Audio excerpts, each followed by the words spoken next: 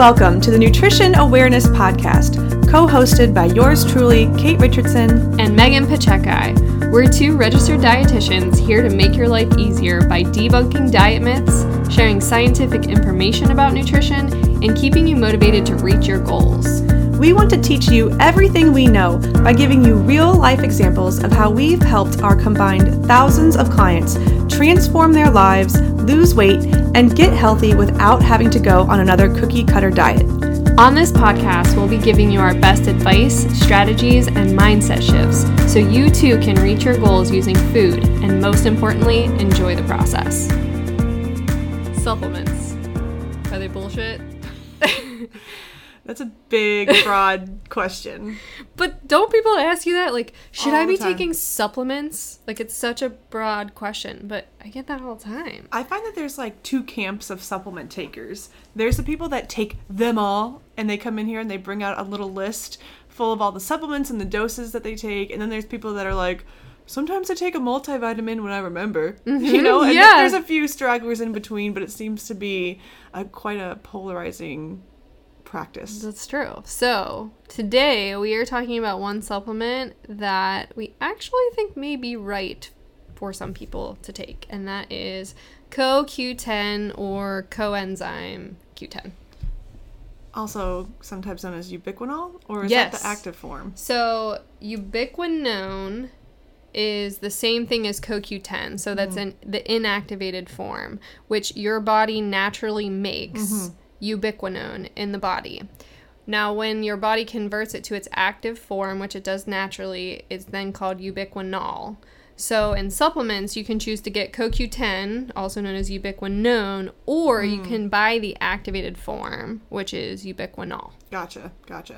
And when it's naturally occurring in our body, it acts as an antioxidant. Exactly. And most people make enough CoQ10. So I would say most people, you're probably making enough on your own, and the majority of people probably don't need to take a supplement.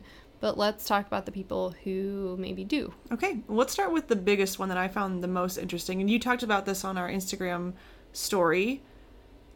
People who take statins or Yes. cholesterol-lowering medications could actually really benefit from supplementing with CoQ10 for the long term.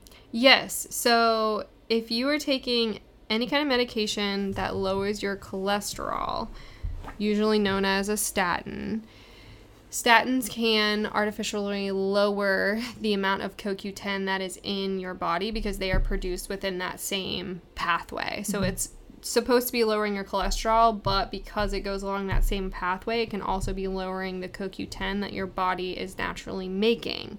And so some of the symptoms from that are things like muscle cramping and pain. And in the studies, they've shown that if you're taking a statin and you are supplementing with a CoQ10, that actually decreases some of those side effects as well as increases the amount of CoQ10 in the body. Yeah, the studies were pretty profound on how much they decreased those symptoms of weakness and fatigue. Fatigue was a big one. A lot of people experience a drop in energy when they're taking a statin and not producing as much CoQ10. So that could be a big perk for people that are experiencing low energy from taking that statin.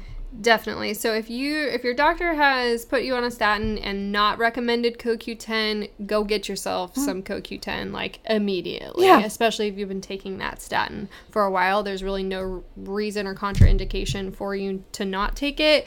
Unless you're on a certain blood thinner or diabetes medication, then maybe you want to ask your doctor about it or ask a dietitian to look into that for you.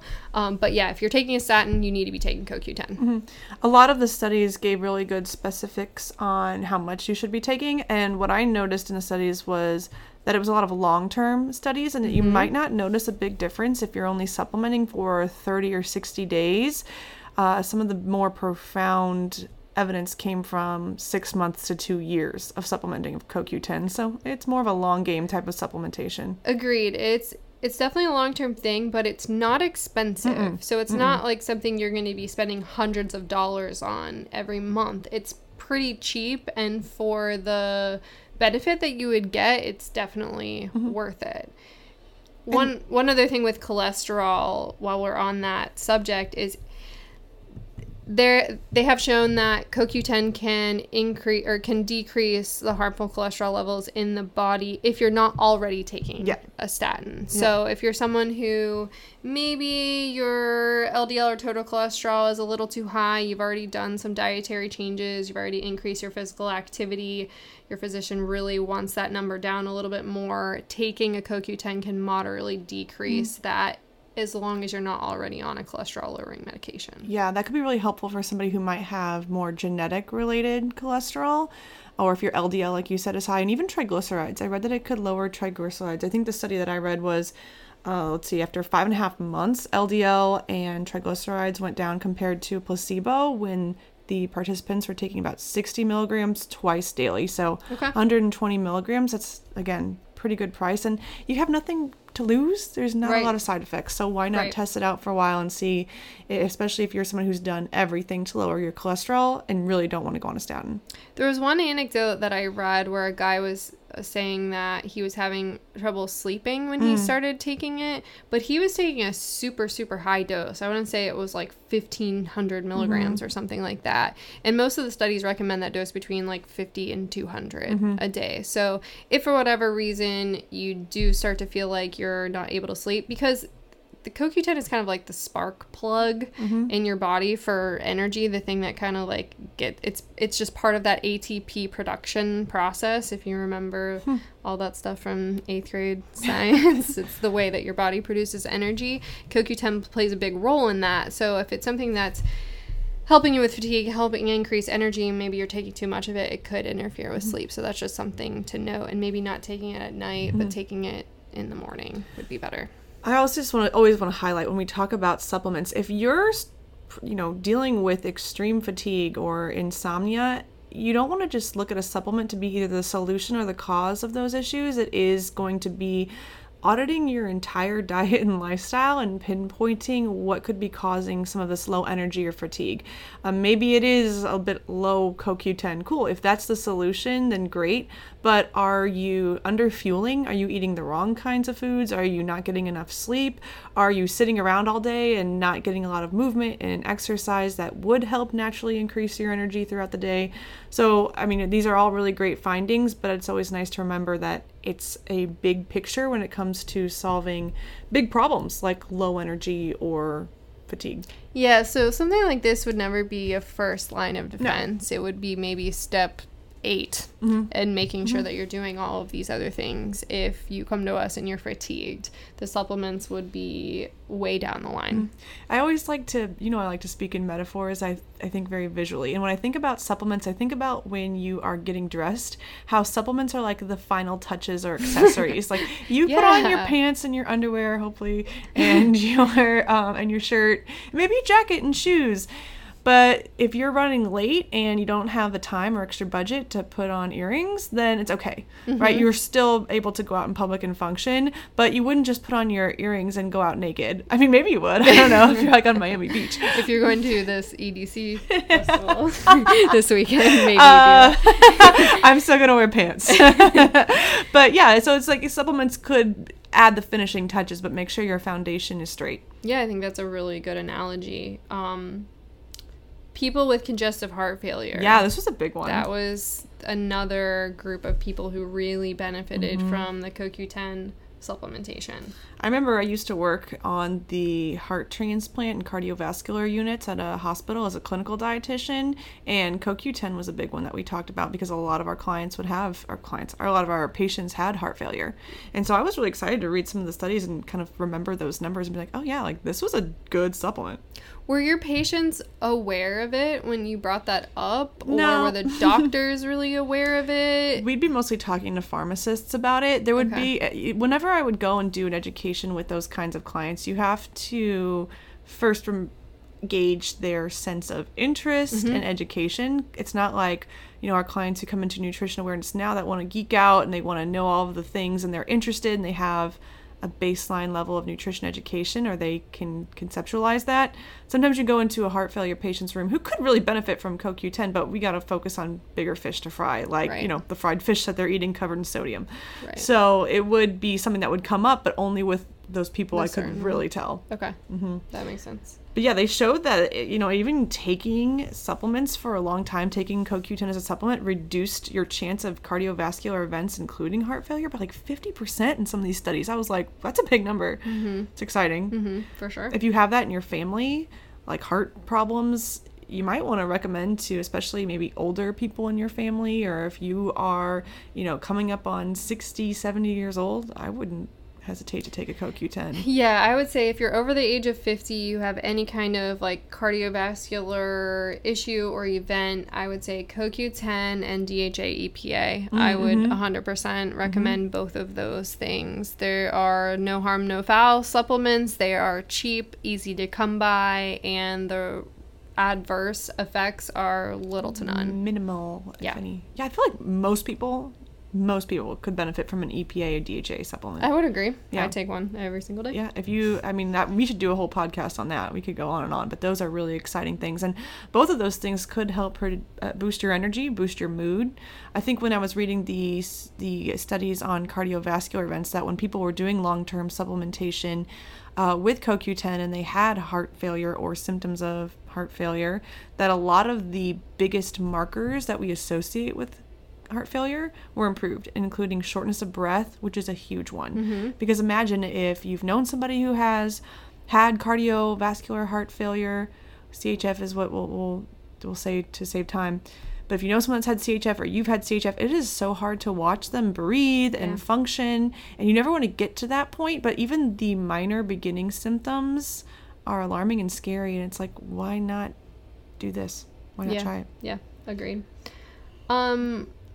I think one of the questions from one of our clients on our Slack channel, they had asked about CoQ10 for exercise. And there were some things out there, like I saw it could increase the time to exhaustion with long-term supplementation. I think it's one of those really small fries, though, in terms of the things that you can do to increase exercise performance. Maybe if you're an athlete and you're getting paid to play, like that could be something that you're adding for that reason. Again, I think it's like a no harm, no foul thing, but if we have to choose like what's most important to you in terms of exercise performance, I don't know that CoQ10 is one of those things. It wouldn't make my top 5 list, of things to change or do, even supplement-wise. One other thing I read, not a whole lot of studies about this, but I shared this with one of my DAP clients, was how even CoQ10 supplementation could potentially decrease fasting blood glucose by 6% and your fasting blood insulin by about 20%. And that was done in a 5-month-long study comparing a group of participants with a placebo. I think that's pretty significant, especially if you're borderline, pre-diabetic, or just over that diabetic line and wanting to get those numbers down quick. Again, easy thing to add in.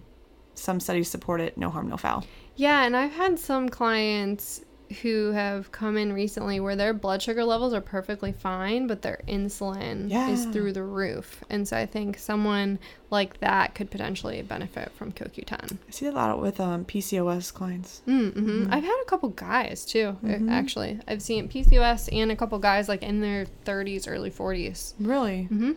Man. Yeah, and they never would have known there's an issue, because if you take their blood sugar, your A1C, they're fine. Yeah. And in the 2 individuals I'm thinking about, the 2 males, they were both having a hard time losing weight despite making quite a few changes. And so those insulin levels were something that was a red flag as to why they were having harder time losing weight. Yeah, you have to specify getting insulin levels tested when you go to your primary care physician. Make sure to ask for it. Yep. People over 50.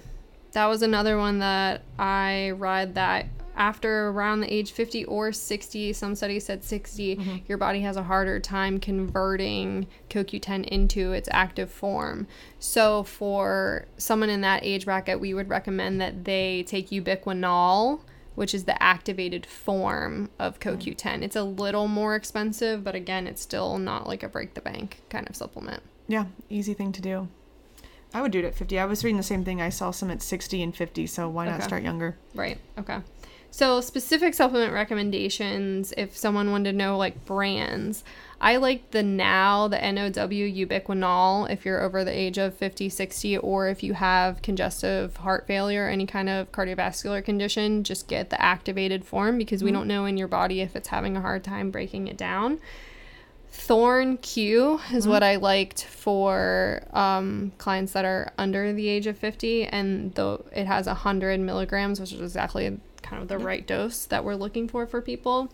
Now, when you're taking it, you need to be taking it with a meal that includes fat in it. So avocado, olive oil, salmon, nuts, seeds, something that has that fat in it. Now, some people say, well, as long as that supplement has like sunflower lecithin or some kind of oil in it, but that capsule can only include so much fat, and it's such a little amount, you're going to be much more likely to absorb it better if you're having it with an actual meal that has fat. I would take it in a morning meal if possible too, morning and lunch, in case you do have some of those symptoms of insomnia. Yep, I would agree with that. And you can break that dose down into like a 50 milligram in the morning and 50 milligram at lunch, or you can just take the 100 in the morning. True. Other things that I read that could increase the bioavailability is taking it with a black pepper extract. Oh, okay. So similar to like a turmeric, how it needs that black pepper for your body to help absorb it. That could be helpful for absorption. But your body is pretty good at converting that CoQ10 or ubiquinone to the ubiquinol because it's doing it naturally. Anyways. Cool. All right. There wasn't much else I wanted to add about CoQ10. Nope. So taking a statin, if you're over the age of 50, if you're having a hard time with energy or fatigue, and you've already done a lot of the other things that we would recommend, and CHF. Yeah, pretty much. Let's talk about getting your CoQ10 from an energy drink like Bang. Oh, okay. So healthy or not, today we are talking about Bang energy drinks. You know, I tell people that there aren't many things that I say like never drink. But and I've had these before, but this is like a never for me. This is a never drink. This is a never drink for me. What puts it on your never drink list? Because it freaks me out, first off. Okay, it might be a little like my own bias. But so if we look at Bang energy drinks, first of all, their marketing repulses me. I can't stand the colors of these cans because I think maybe in my head I stereotype them and I put them in with like ew, I don't know, they just seem like trashy to me, that's all. Then you look at the ingredients and the marketing is so misleading that I think that is what pisses me off too, because they make it look like it's this healthy, awesome, amazing thing that everyone should be drinking. They've got hot girls and like motocross stars drinking it. And they put all of these labels on the front that says boost energy, like blah, blah, blah. And Bang has CoQ10, so like it's heart healthy.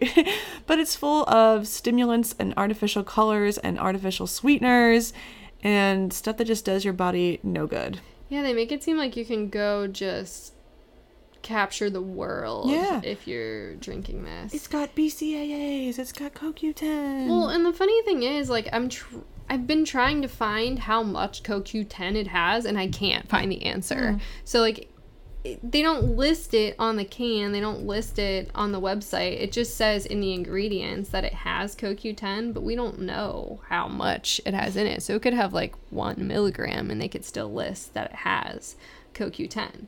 But same thing with, like, all the other things that they're adding, like creatine. Like, we don't know how much. Why are these sold at vitamin shops? Like, that pisses me off too.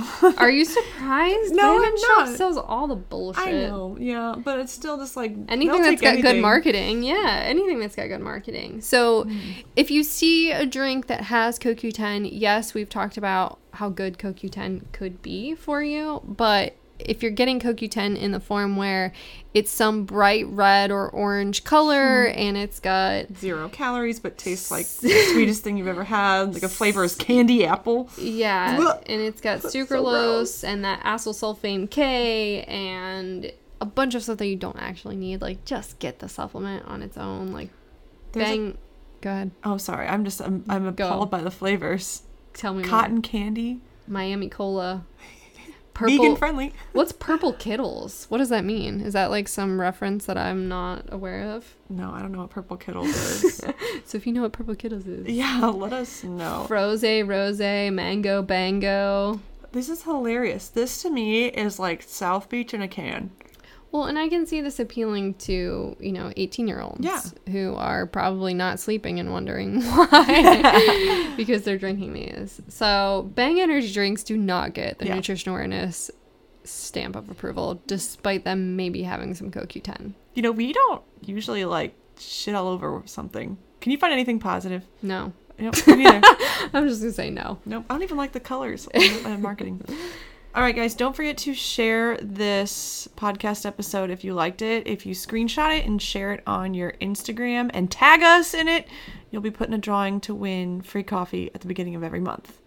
Also, if you leave a review, you'll get 5 entries for the coffee contest. Make sure you DM us that you left a review on Apple Podcasts because the names don't always match up with, like the usernames don't match up with who you are. So we'll never be able to know who you are if you're like Bang Energy Rocks 004.